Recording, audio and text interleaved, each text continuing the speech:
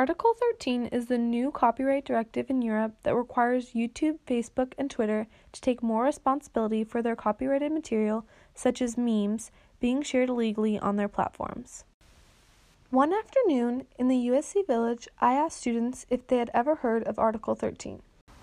I've never heard about Article 13 in Europe. I haven't really heard anything about Article 13. I actually hadn't heard about Article 13 in Europe, even though I used to live there.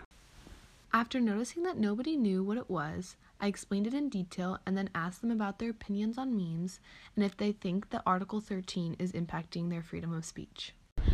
I think objectively it is, because it is putting restrictions on what one can share with the world. And I think that if you're trying to limit that, if you're trying to limit their way of using this media, they're not reposting the entire movie, they're not making it available, it's just small clips.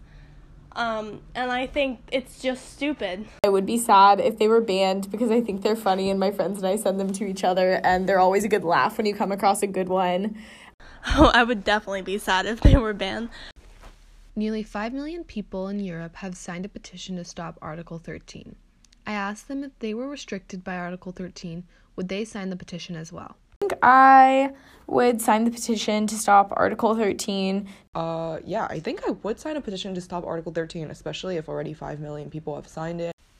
In conclusion, everyone I talked to agreed they would sign this petition explaining the negative impact of Article 13.